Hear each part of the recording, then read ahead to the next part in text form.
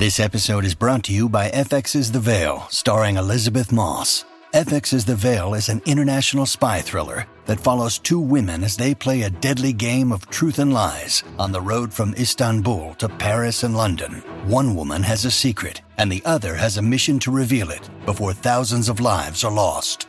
FX's The Veil, now streaming, only on Hulu.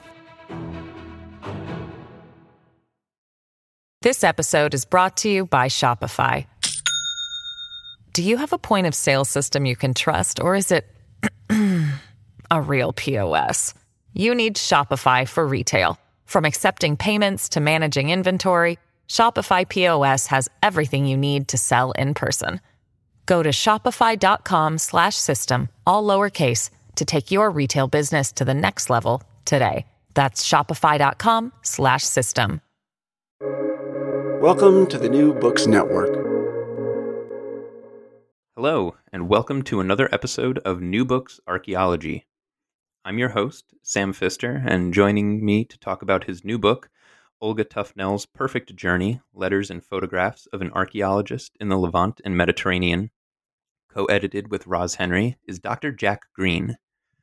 Dr. Green received his PhD from the Institute of Archaeology, University College London, and later held various leadership roles in museums for over 15 years.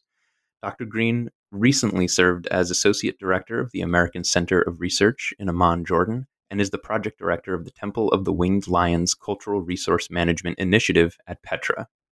Dr. Green will soon be starting a new position in August as Director of the Miami University Art Museum in Oxford, Ohio. Dr. Green, it is truly a pleasure to have you on the show. Welcome. Thank you so much, Sam. It's wonderful to be here, and I really appreciate this invitation to talk to you about this book. Of course, yeah, it was a joy to read and something that I'm very personally interested in, which is, early 20th century, mid-20th century, 1920s, 1930s history of archaeology in the Middle East and specifically in the Levant. So this is very, very interesting to read Olga's letters. So to get us started, who is Olga Tufnell, the subject of this book, and whose letters were edited in this volume? Thank you. Yes. So Olga Tufnell was a British archaeologist who was born in 1905 and died in 1985. She was born in Essex in England, and she came from a fairly well-to-do and influential family, the Tufnells, and grew up on a large estate and had many privileges in that sense. But she went on to become an archaeologist mainly through contacts through her family and the Petries, Flinders Petrie and Hilda Petrie, who were famous in Egyptian archaeology, but also in Palestinian archaeology. She started out after studying drama and also painting and the arts as an older teen and young woman. After World War I, she was really looking for new opportunities as a young woman. She wasn't sure quite what she wanted to do. It was through a connection with her mother, Blanche Tufnell, who was friends with Hilda Petrie, that she became an assistant secretary for the British School of Archaeology in Egypt, based in London. And she ended up getting involved in helping out with the exhibitions that Flinders Petrie was putting on and Hilda Petrie were putting on in London. And she learned a lot about archaeology of Egypt and Palestine through that engagement. And eventually she went on to join those archaeological digs and projects and travel throughout the Mediterranean and the parts of the Middle East. She was also she continued to study archaeology throughout her life, and she went on to publish the Lachish volumes, which was an archaeological site in modern-day Israel. Then in Palestine, she published and co-edited that volume in those volumes in the 1950s. And so she really devoted her life to her studies in archaeology and in research, and also had an interest in museums and exhibitions as well later in her life. So she had a very diverse career. She was really, you could describe as an amateur archaeologist in the sense that she never had a formal training as an archaeologist. She didn't have a degree in archaeology, and she learned most of the things that she learned effectively on the job. So she was very active for about 10 years in the 1927 to 1938, which is the focus of the book. And that's where she gained most of her archaeological knowledge and experience. And were a lot of archaeologists practicing at this time amateurs rather than university-trained archaeologists? That's a really good question. I think that it was a mix at this time. I think that in the 19th century, certainly in the United Kingdom, archaeology was still seen as not a real subject as such, and it wasn't really until the later part of the 19th century that it began to be taken seriously as a subject in its own right. There were very few formal archaeology courses. It might be that it was in sort of classics or Egyptology that people would gain these kinds of skills, or and I think with a greater understanding of the value of archaeological knowledge, it became more specialized. And so at this time, you're beginning to see institutions emerge and specialized centers for the study of archaeology. For example, at University of Oxford and other universities, as well as beginnings of the Institute of Archaeology in London as well, and University College London. I think that she was among other amateurs at that time who had maybe learned sort of as they went along, or learned from attending lectures or special evening classes. And there were emerging professionals at that time, and some of those contemporaries included people like Dorothy Garrod and Kathleen Kenyon, who were earning degrees in the 20s and 30s in archaeology. So she was not unique, but also there was a growing arena for professional archaeologists as well. So tell us about A Perfect Journey. Can you give us a bit of an overview of the book? Absolutely. So A Perfect Journey is based on Olga Tofnel's letters and her photographs, which are in the Palestine Exploration Fund in London. They're part of an archive. And the PEF, or the Palestine Exploration Fund, is well worth a visit. You can also see some of their collections online as well. So those letters and photographs were donated to the Palestine Exploration Fund at some point after Olga Tofnel's death. And the letters are written largely to her mother between 1927 and 1938. And what the book does is it presents these letters as well as a large number of her photographs and photographs from other archival sources, for example, the British Museum and the Egypt Exploration Society, among others. And it provides introductory materials that sets the scene for the letters of her time working as an archaeologist, mostly in Palestine at that time, on a number of archaeological digs. Those digs included Tel Farah, or Tel El Farah South, which is in modern-day Israel today, then in Palestine, very close to the Gaza Strip. Also Tel El Ajul, which is in the modern-day Gaza Strip today. And also Lachish or Lachish, which is Tel Duer, which is in close to Hebron in modern-day Israel, and then in Palestine, close to the village of Kubeba.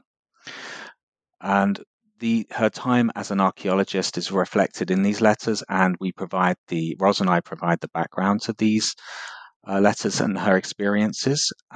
There's also a lot of information about travel, because she was documenting all the travel that she was undertaking as she went to these archaeological digs, and also within the areas that she was working to.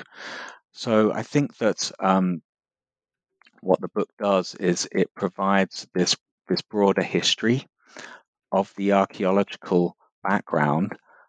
Beyond the site reports, it gives us a sense of life, social life, and a sense of social history of the connections between these networks of archaeologists and the local people that she interacted with. So it's a very rich resource. So we've got this period really of 10 years, which it's documenting, and provide a bit of a background of what happened next after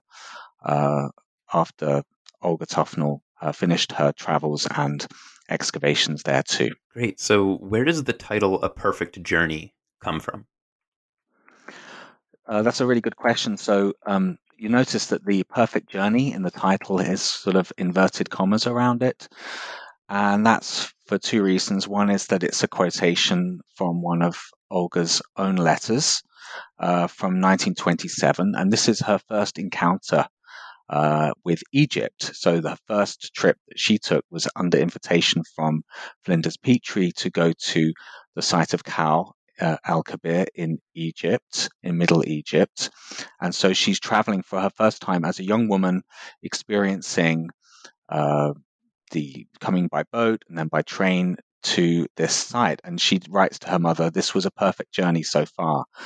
And Roz and I really felt that really reflected her overall sense of adventure, and also her sense of idealism as well. I think that one of the things about that quote is that there's a certain irony, because later on in the letters and in the book, we encounter the experience that Olga had, a rather tragic end to the experience, which was with the murder of the director of the excavations at Tel Deweer, James Leslie Starkey. And so the perfect journey is kind of ironic in that sense. It was perfect, but then there were imperfections, there were challenges and major tragedies that happened as well. And so that's what that title alludes to. So Olga Tufnell's letters reveal a lot about the behind the scenes of life as an archaeologist during her approximately 10 years. What do her letters tell us about life on an archaeological excavation at the time? What were her experiences there? That's a really good question. So maybe specifically like dig life at the actual excavation itself. Yeah, I think that with her time on the digs, it's interesting that the letters, they don't really tell us a lot about what they're finding so much. You know, there's here and there are mentions of we excavated this particular area. We're beginning to find, cup marks or pottery or handles with stamps on them and things like that, which are interesting just in themselves, that she finds these particular findings important enough to share with her mother. Her mother might find them interesting to read about. But they also provide sort of some of the background of the day-to-day, just how people were working, how they organized the archaeological labor with the local workers who were working on the site, as well as the Egyptian workers, the Guftis, who had come from Egypt to work on these projects in Palestine in the 1920s and 30s.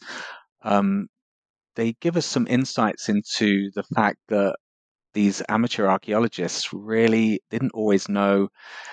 They didn't have much experience. And Olga Tufnell turns up at Tel Farah, and she remarks that really nobody really knew exactly what they were doing, and they kind of had to follow each other and understand to get the recording process going, and to understand how they were going to work alongside each other and to get through the project. So it has this sort of sense a little bit at the beginning of the blind leading the blind, but then as she begins to get more experienced, she becomes very good and adept at understanding significance and making the recording very important. She talks about the workers in particular, and I think I'll just see if I can just pull up a quote here, which is really nice. She writes from Tel Farah, that work is in full swing. I am out in the cemetery all day. We have now got 47 skulls and are only waiting for more to turn up to complete the round 50. There are 2 kuftis and about 50 men and boys on my beat. My job is to keep the boys at it and to record anything that turns up and to be on the spot generally. The Arabic moves on now that I hear little else all day, and I have to try to make myself understood. You should have seen me sacking a boy yesterday. Nobody was more surprised than myself. It was a fine sight. The men are very good workers and really reliable, and Mr. S, that's Starkey, does the rounds frequently. The day is pretty full up. We come in for lunch at 12 till 1, and then carry on till sunset. After that, there's drawing to be done, and general clearing up until bedtime. So that just gives a little bit of a sense, and that's written in January 1928, just of a kind of a day excavating. She talks about how she sacks one of the workers, and I think her modest sort of demeanor kind of is counter to that, which is why she said she was quite surprised about that. But I think it gives a general sense of the scale of the work that was going on with those large number of workers, and also some of the findings that they were having, and also just how busy they were throughout the whole day. There's a lot of they were really active and doing a lot after the dig as well, sort of recording and documenting the finds. And something I noticed while reading through the letters, especially in the first few chapters, was just how quickly she not only learned the ropes, but also became a very critical member of the archaeological expeditions that she was a part of. She was doing a lot of the drafting, a lot of the pottery recording. She was out in the field directing workers. And this is something that, now takes several years training in a PhD program, as well as a lot of field experience. And she was out there for a few months and began doing this. So she, definitely put in the hours, but also, like you said, a little bit of learning as you go along, but that had to be done quickly. Absolutely. She was a quick learner and also was very efficient with the way that she worked, and she worked very closely with others. So she didn't do all these things just on her own. I think she worked closely with her colleagues such as Lancaster Harding, who was an archaeologist with her at the time. And so they often shared responsibilities such as the pottery, recording and drawing, and also photography as well. Yeah, she was a fast learner for sure, and hard worker for sure. Absolutely. So the community of archaeologists working in this region at the time was actually rather small. So who were some of Olga's primary acquaintances, friends, and colleagues who helped shape her life and sort of bring her into the discipline of archaeology?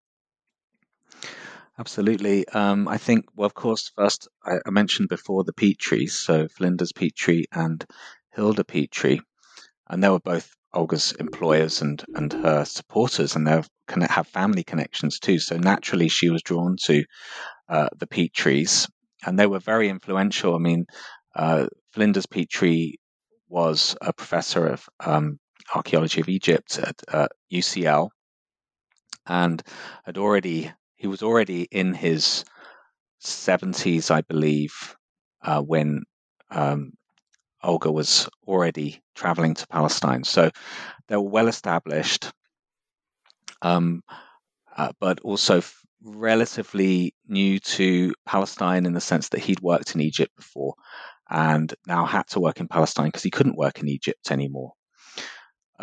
So they were kind of re-entering that arena of Palestinian archaeology. Also, the Starkeys, so James Leslie Starkey and his wife, Marjorie Starkey. So James Leslie Starkey was the director of the excavations, at Tel Ed-Dawer, ancient Lachish or Lachish, and she really greatly respected him, and they worked very closely together. And of course, as the director of the dig, this provided her with close opportunities to get access to that material and to learn more about it and understand the issues of chronology as well, which were very important at that particular time, and biblical interpretation as well, the archaeology of biblical archaeology at that time. I think Lancaster Harding was probably one of Olga's oldest and closest of friends, so Gerald Lancaster Harding, a British archaeologist who worked on these projects with the Petries, then at Tel Ed-Dawer, and then he went on to become the Director General and Inspector of Antiquities in Transjordan and later Jordan. They continued collaborating throughout their lives and into the 1960s. Other archaeologists, there was Harris Dunscombe Colt, who's an American archaeologist who's also a sponsor of these digs, and his wife Teresa Colt. And they didn't spend too much time together, but they spent some important time together in those earlier years.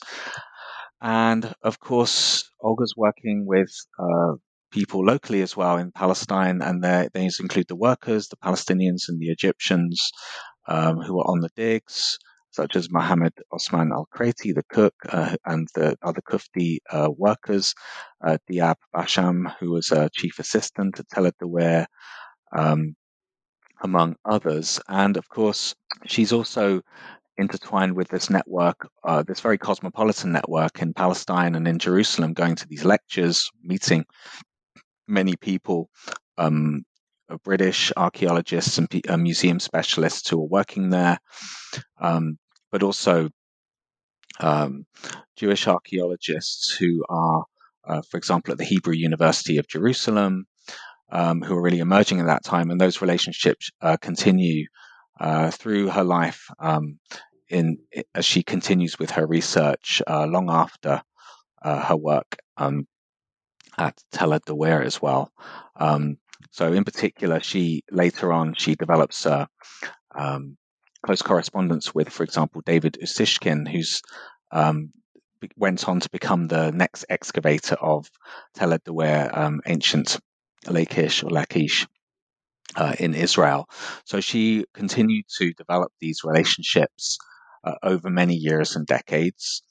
But at that particular time, it was an interesting network, and there was this dynamic between, for example, the Petries and the so-called anti-profs or anti-Professor Petries that existed, such as W.F. Albright, William Foxwell Albright, who was then based in Jerusalem. And there was a certain tension between those archaeologists, which is quite interesting. Yeah, as these letters show, the archaeologists working in the field didn't always get along. Could you speak a little bit about how these letters shine a light on the dramatic element or sort of the personal side of the community of archaeologists that she was working with, specifically between Petrie and Starkey, which ends up being sort of a large rift in the field at the time? That's right. Yeah. So I think that the background to this is also represented in other works and biographical works related to Petrie, Flinders Petrie and Hilda Petrie. So this is already known, but I think what the book provides and the letters provide is a little bit more context to that and the wide interpersonal issues that existed.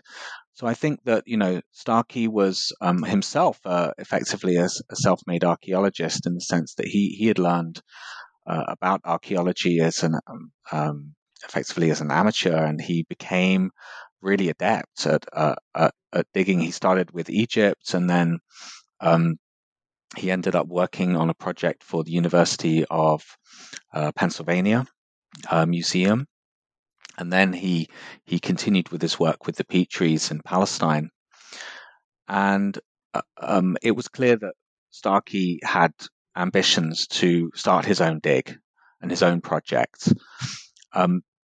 And Tel Dewer, ancient Lachish, was a key site that was of interest.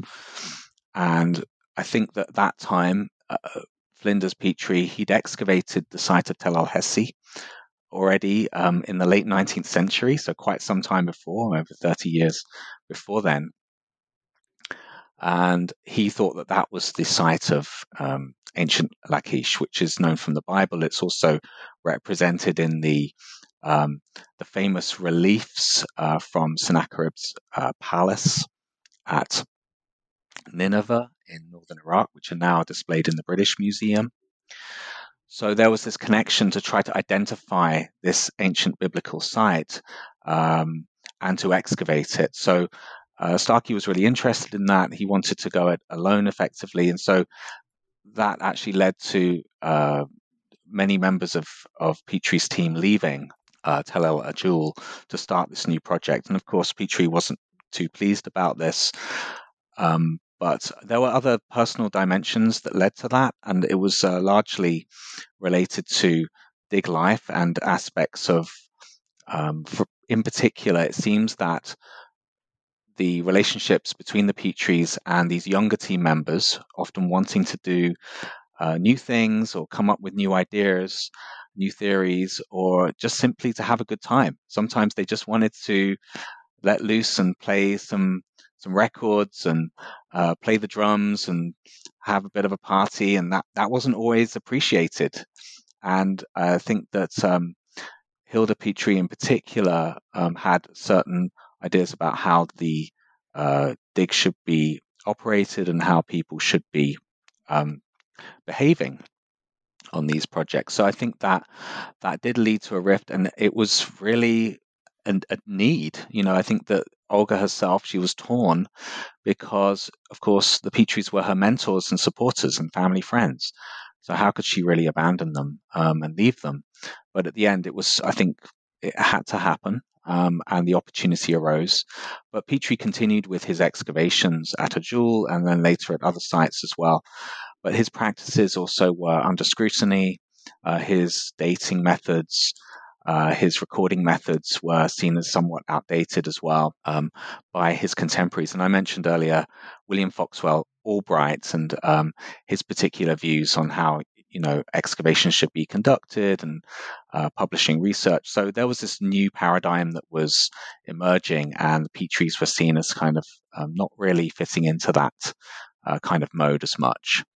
So I think that was one of the emerging issues, and it led to this rift or this change. But I think that they still continued to be in contact with each other, and I don't think there was any major bad feeling at the end of it. Yeah, I think that all also goes to show that some things today are not all that different than they were 100 years ago.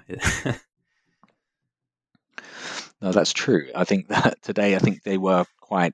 I think that time there's so many new things that were being discovered that people were just sort of catching up on how things, were emerging from the ground at that time. There were many important new discoveries happening and major digs that were going on. Megiddo, by University of Chicago, for example, Samaria with the Palestine Exploration Fund, and Hebrew University of Jerusalem, and Yale as well. So there were lots of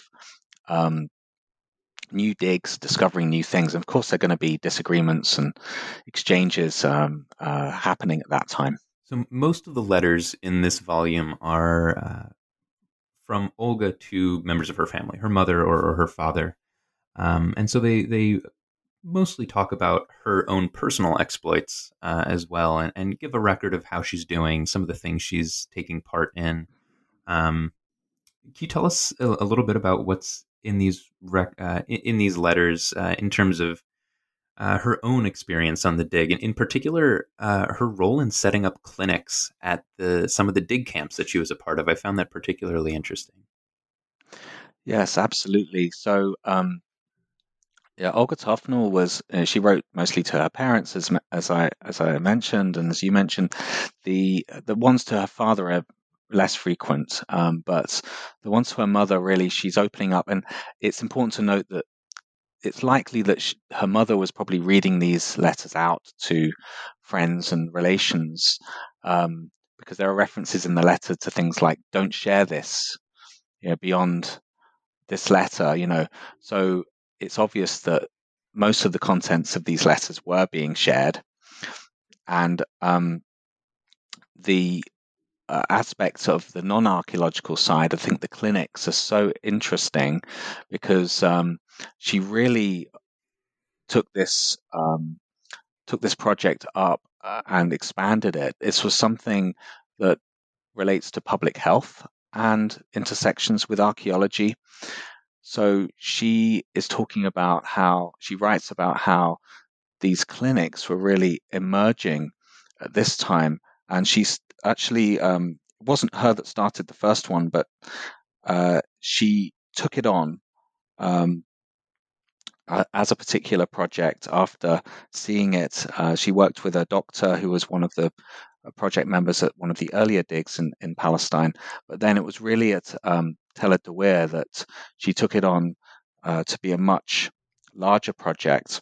And so these clinics were really to serve populations locally, the villagers, the workers who were engaged in the project, but also the people on the dig team as well. And they're primarily to treat, first aid, and also in the low-lying areas, malaria was very common. So quinine and other sort of malarial treatments were needed. And many of the dig team members actually had malaria as well. There's also in the other areas, eye diseases were very common, and that was a very common problem in the region, particularly in rural areas where maybe medicines and new techniques in dealing with eye diseases just weren't available. So in this more rural community in just southwest of Jerusalem, there maybe just wasn't access to particular clinics. And so setting up what became known as Olga's Eye Hospital, this was a really important aspect for helping the local communities with really treatable diseases that could have major health effects if they went untreated. Things like just conjunctivitis, but also trachoma and things like this. So she actually talks in some of the letters, for example, if I can just pull up a quote of one of these letters.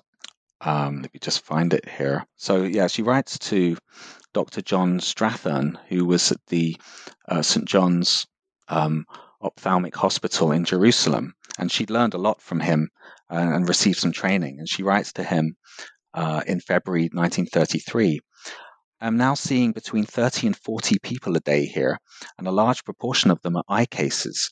Funnily enough, one of the Kabeba men actually saw me when I was at the hospital in my white coat, so my prestige is slightly higher than it should be.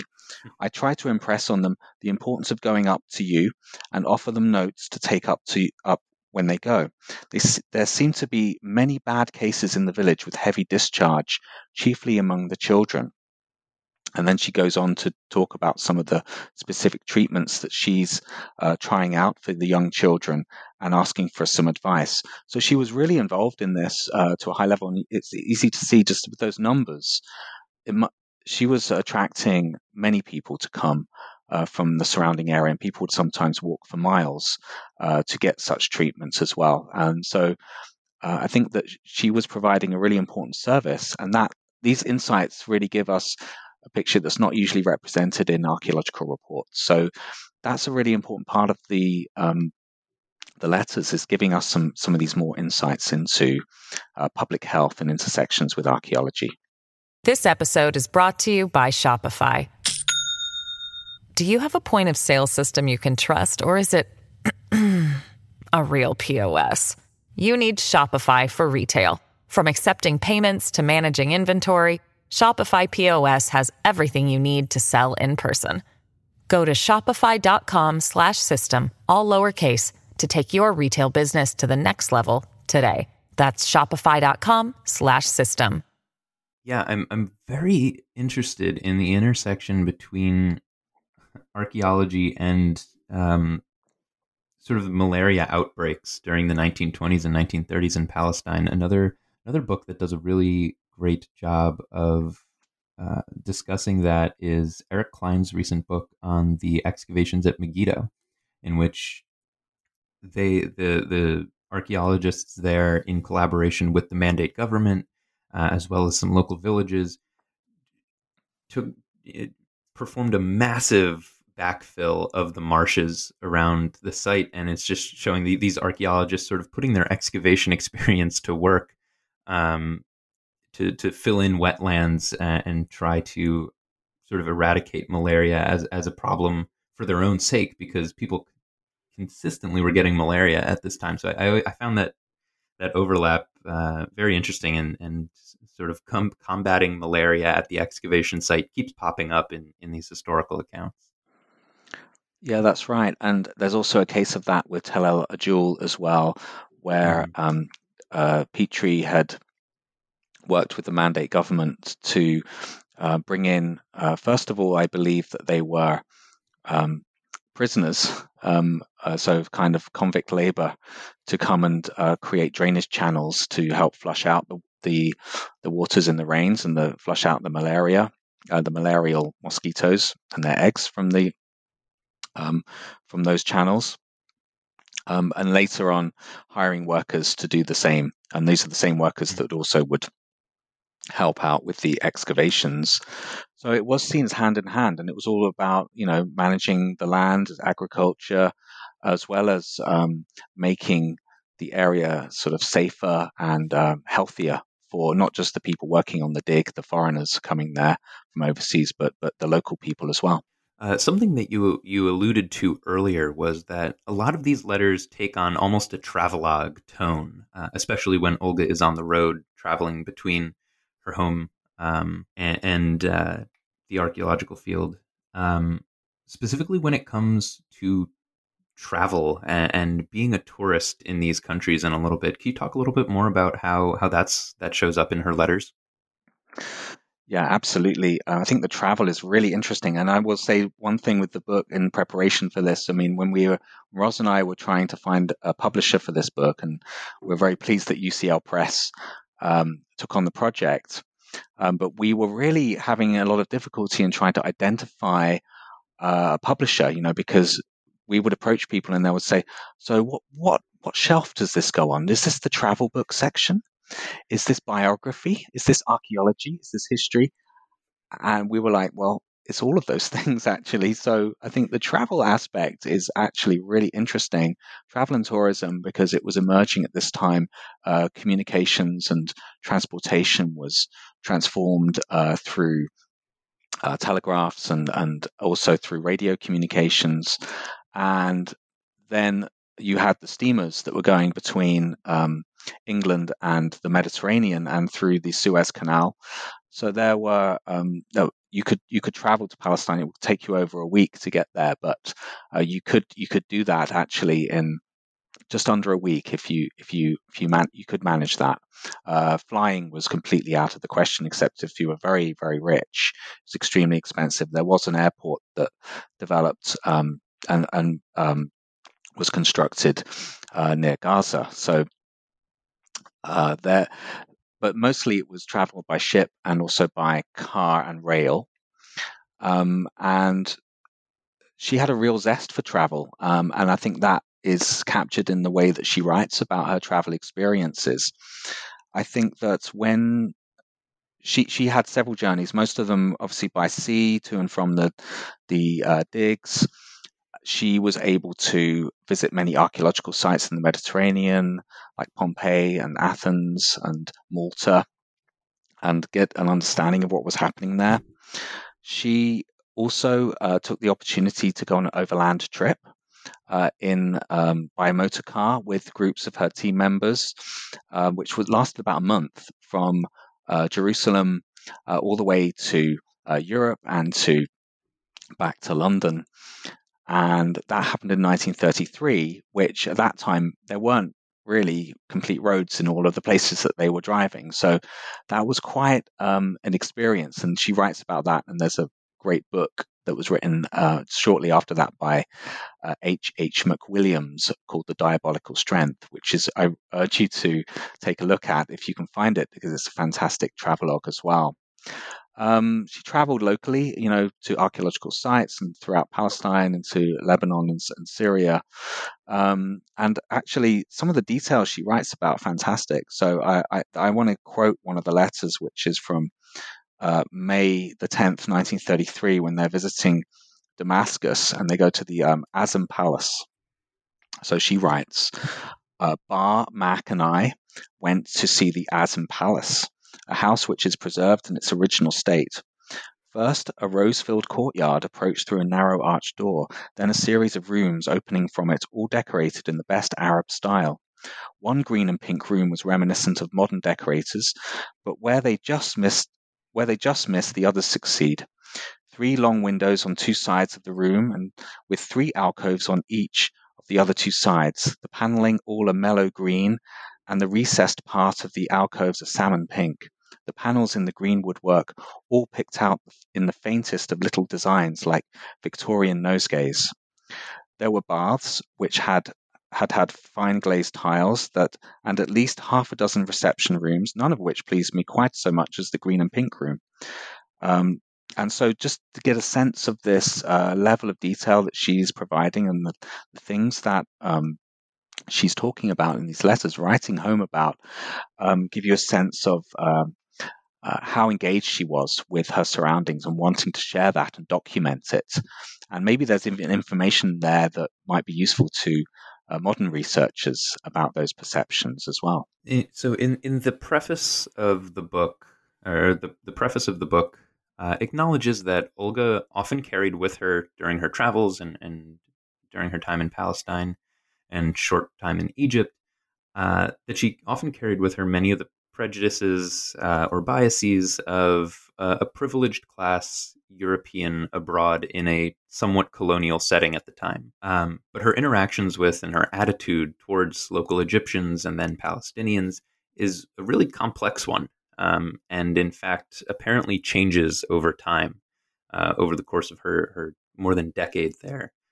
Could you talk a little bit about how Olga reckoned with her status as a foreigner in Palestine at this somewhat contentious time? Yeah, definitely. That's a really good question. And it was a big challenge trying to kind of understand this from the letters, because the letters don't always convey what her real thoughts are.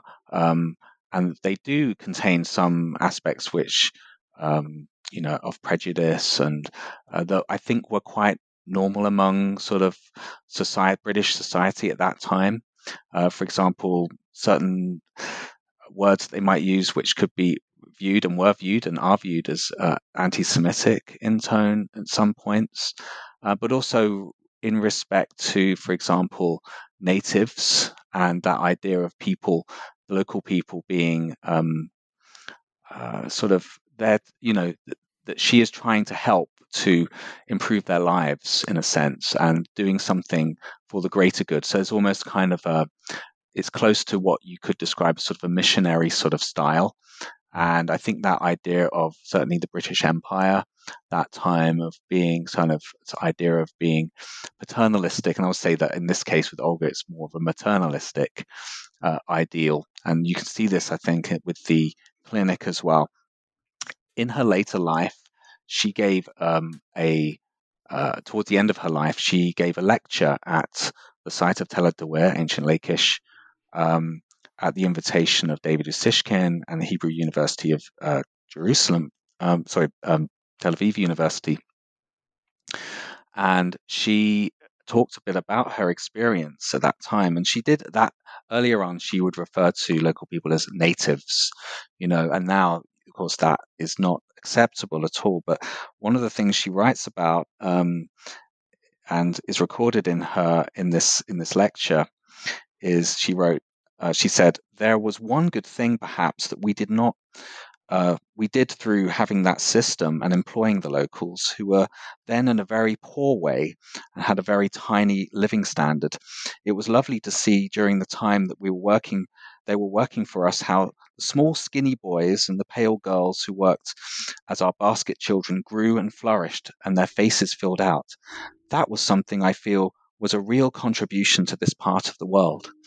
So again, it's that sort of humanitarian aspect that comes through, but also she's referring to sort of people. You can really understand the major differences and inequalities that existed between these more wealthy, privileged Europeans, British archaeologists, and the people who are living among and with in the countryside, the Bedouin Fellahin of southern Palestine. So there are some other prejudices that you see in the letters which are kind of interesting and a little bit disturbing as well. There's one I mentioned, anti-Semitism earlier, and there's one letter which is kind of intriguing. We're not really sure what quite happened, but as I mentioned, Olga had interactions with Jewish archaeologists who were there in Palestine, and there's one by the name of Michael Aviona, who is well-known, famous archaeologist in Israel. And that time, in Palestine, was associated with the British School of Archaeology in Jerusalem, and later Hebrew University of Jerusalem in Israel. And he joined the Tel Farah excavations in 1928. But as we hear from one of these letters, he joined this dig, but then he apparently only lasted 1 week. And it's alluded to the letters that this was in some way related to his Jewish identity. So there's some kind of prejudice took place, whether that was from the workers or from within the camp. We don't know exactly what happened, but it's evident that he was not welcome at this project, and it was because of his Jewish identity. We're dealing with, at the time here,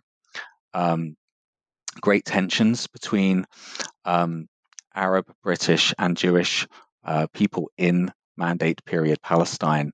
The Great Arab Revolt takes place in the mid to late 1930s.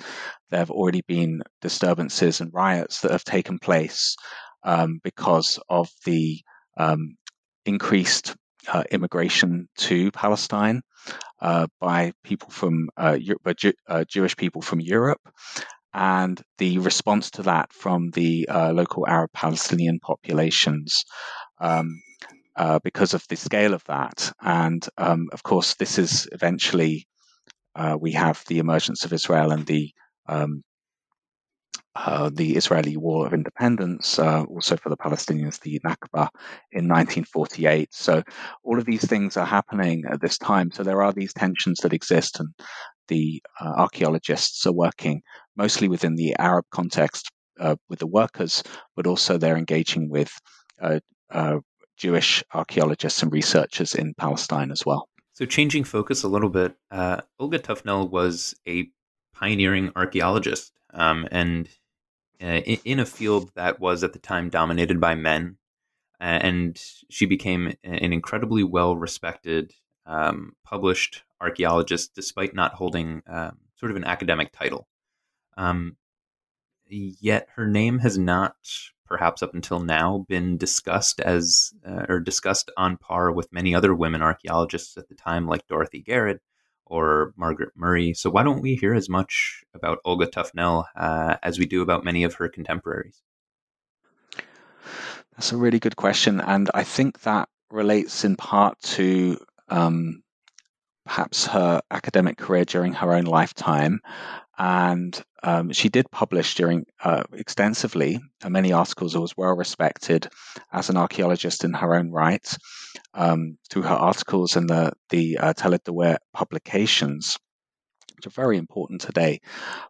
But because she never gained a formal degree in archaeology and she didn't hold an academic post, she didn't carry perhaps the same weight as some of those other women archaeologists, such as Dorothy Garrett, who was a professor of archaeology, and also Margaret Murray, who conducted many excavations from the 19th to the early 20th century, based in London, and she in the Middle East, and also Kathleen Kenyon, of course, who is very well known as a prominent archaeologist, and they were contemporaries in the 1930s. And maybe if Olga Tufnel had taken a degree and become, had that formal training, maybe she would have advanced and become more in the academic realm. So I think that she preferred to perhaps remain a bit more in the background and to do the steady work of research and to do things that she wanted to do, pursuing her own interests in archaeology, in museum exhibitions, in studies of scarab seals and amulets. She was just interested in doing her own thing, I think, in some senses, but also retaining that respect and that community of archaeologists. So I think that's the main reason that we haven't heard so much about Olga Tufnell. The apex of her archaeological career may have been in the preparation and eventual publication of the Lachish volumes. And at the site, her experience was really critical to the success of the excavations. And the Lachish volumes remain. Lachish is a critically important site today, and is still under excavation today. Sometimes even still confirming Tufnell's original hypotheses. So, is there any insight? I mean, this is all just to say that her contributions at Lachish are still important to the field of archaeology today. Is there any insight from her letters into how she felt about her work at the time? Did she recognize that her contributions would have such an impact on the field, like an enduring legacy here? That's a great question. I'm not sure I think she knew how important the work was, especially in terms of the careful documentation and the preparation for the publication. I think at the time when she was excavating, she didn't really know that she would be so closely involved in the publication project. And it was because, of course, James Leslie Starkey, who died in 1938. So he would have been the main editor and person who would have brought this publication to fruition. I'm sure Olga would have been involved, but she took on the project herself in the certainly more after in the period just before World War II and just after World War II as well. So I don't think she would have fully understood her important role in it, but I think her real attention to detail and her understanding of the importance of context, the importance of chronology, to understanding, and this attention to detail with the stratigraphy as well.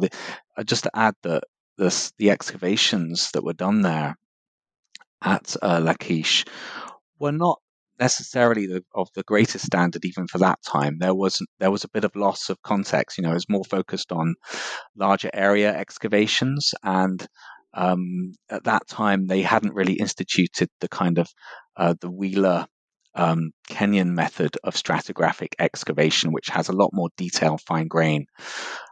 So they were relying on a kind of combination of more modern techniques, but combining that with the Petrie approach to archaeology. So I think that her attention to detail helped to give more context to the archaeological finds, and that's why they still have such a great value today. And also the focus on the pottery and the scarabs as well, these scarab seals, which really give they're very important for the chronological sequence for this particular site. So I think she didn't realize quite at the time, because she was so familiar with it. This really helped her as she prepared the publication.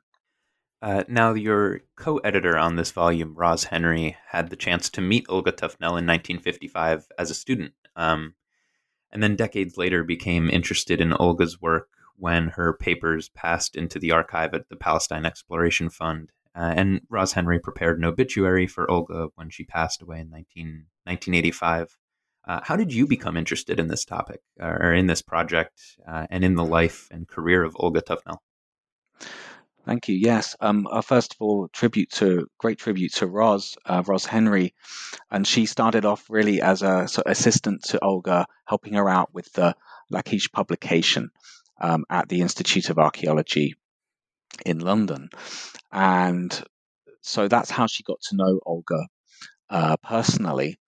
And with the letters, she was aware of these letters through Heather Bell, who was then the librarian at the Institute of Archaeology in the 1980s before she retired. And those letters and the photographs ended up in the archives at the Palestine Exploration Fund.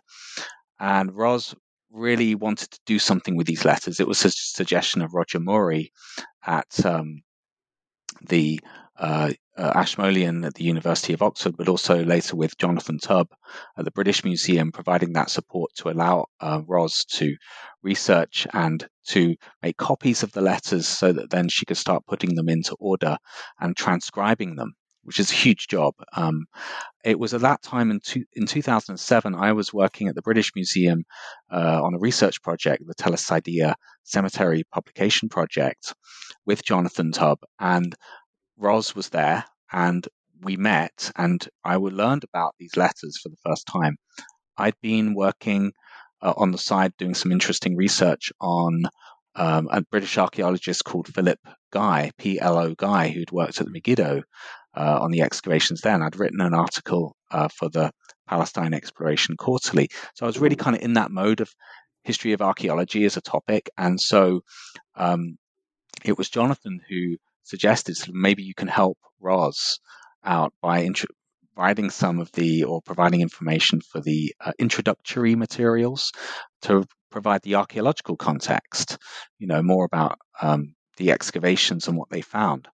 And so that's really how it started. And it took a while. It took a long time for us to finish this project. But I think we went from it being an history of archaeology project to being more broadly a social history project as well, because we had to bring in so many different aspects of politics, culture, sociology, networks of people, biographical networks, that it became a much bigger project than just about archaeology. So that's how I got into it. And it was really a labor of love in the end to kind of work on this and to work with Roz. And we're so pleased that now it can be shared with everyone because it's available as an open access resource on the UCL Press website. So we're so very pleased this can be accessible to a broader audience. Right. So now that these letters are accessible to a wider audience with commentary and annotations in this volume, how do you think these letters might be useful for future research efforts on the archaeology and history of the region?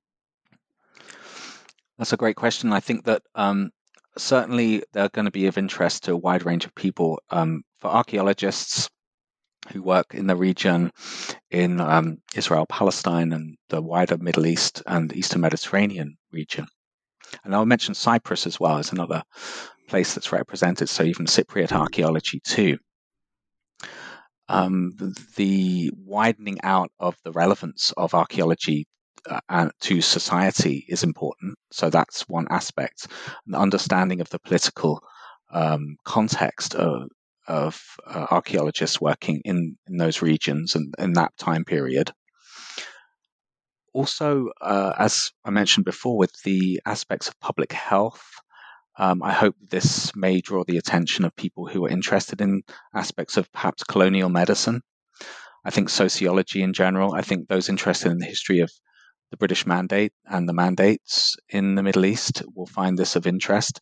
And also, I just want to say that it's a narrative. If you just take away all the notes and the introductory materials, these are just a pleasure to read as a travelogue, as a kind of memoir. You can just enjoy reading this as a story and as it unfolds. So I say just even for the general reader, this is of interest, and I hope that it will draw some attention just to the way people lived in those times. So hoping it will have some interest in broader fields than just archaeology. And personally, what was the most exciting part of working on this collection? Anything revelatory that you learned in reading and processing these letters? I loved piecing together the puzzles. So, with Roz, we would always be trying to work out what was the date of that letter, because sometimes they wouldn't have the years on them. So we'd have to kind of work out which year it was based on the days of the week that I mentioned in the letters, and looking at calendars, or when was Ramadan in 1933, things like that. So just trying to solve problems, and also the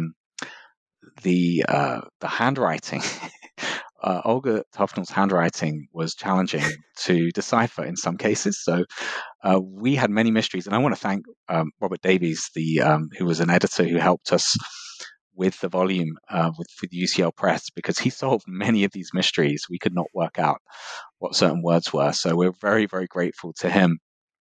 And I think the fun thing, I think the public health thing is probably the thing that I found the most interesting. It was known before, but I think I became more aware of how important that aspect of public health and humanitarianism was in archaeology, and how that as a subject is something that should be explored further, not just in that period of time, but in later periods too, because they do intersect with each other into the present day as well. So I think that's an important area that I hope some other researchers will take on board in the future. Great. Well, Dr. Green, I think we've taken up enough of your time here. I just have one more question for you. What's next? Are you able to share anything about a project you're working on now, or what might be coming out next? Great. Thank you so much, Sam. I really enjoyed this. I wanted to say with the future work, I'm not sure where the Tufnell project or the archives will take me into, or take us with Roz as well into the future. As I mentioned, it will be interesting to explore that public health angle a little bit further, maybe tie it in with some of the archives that are available at the St. John's Ophthalmic Hospital, Eye Hospital in Jerusalem, if they're available.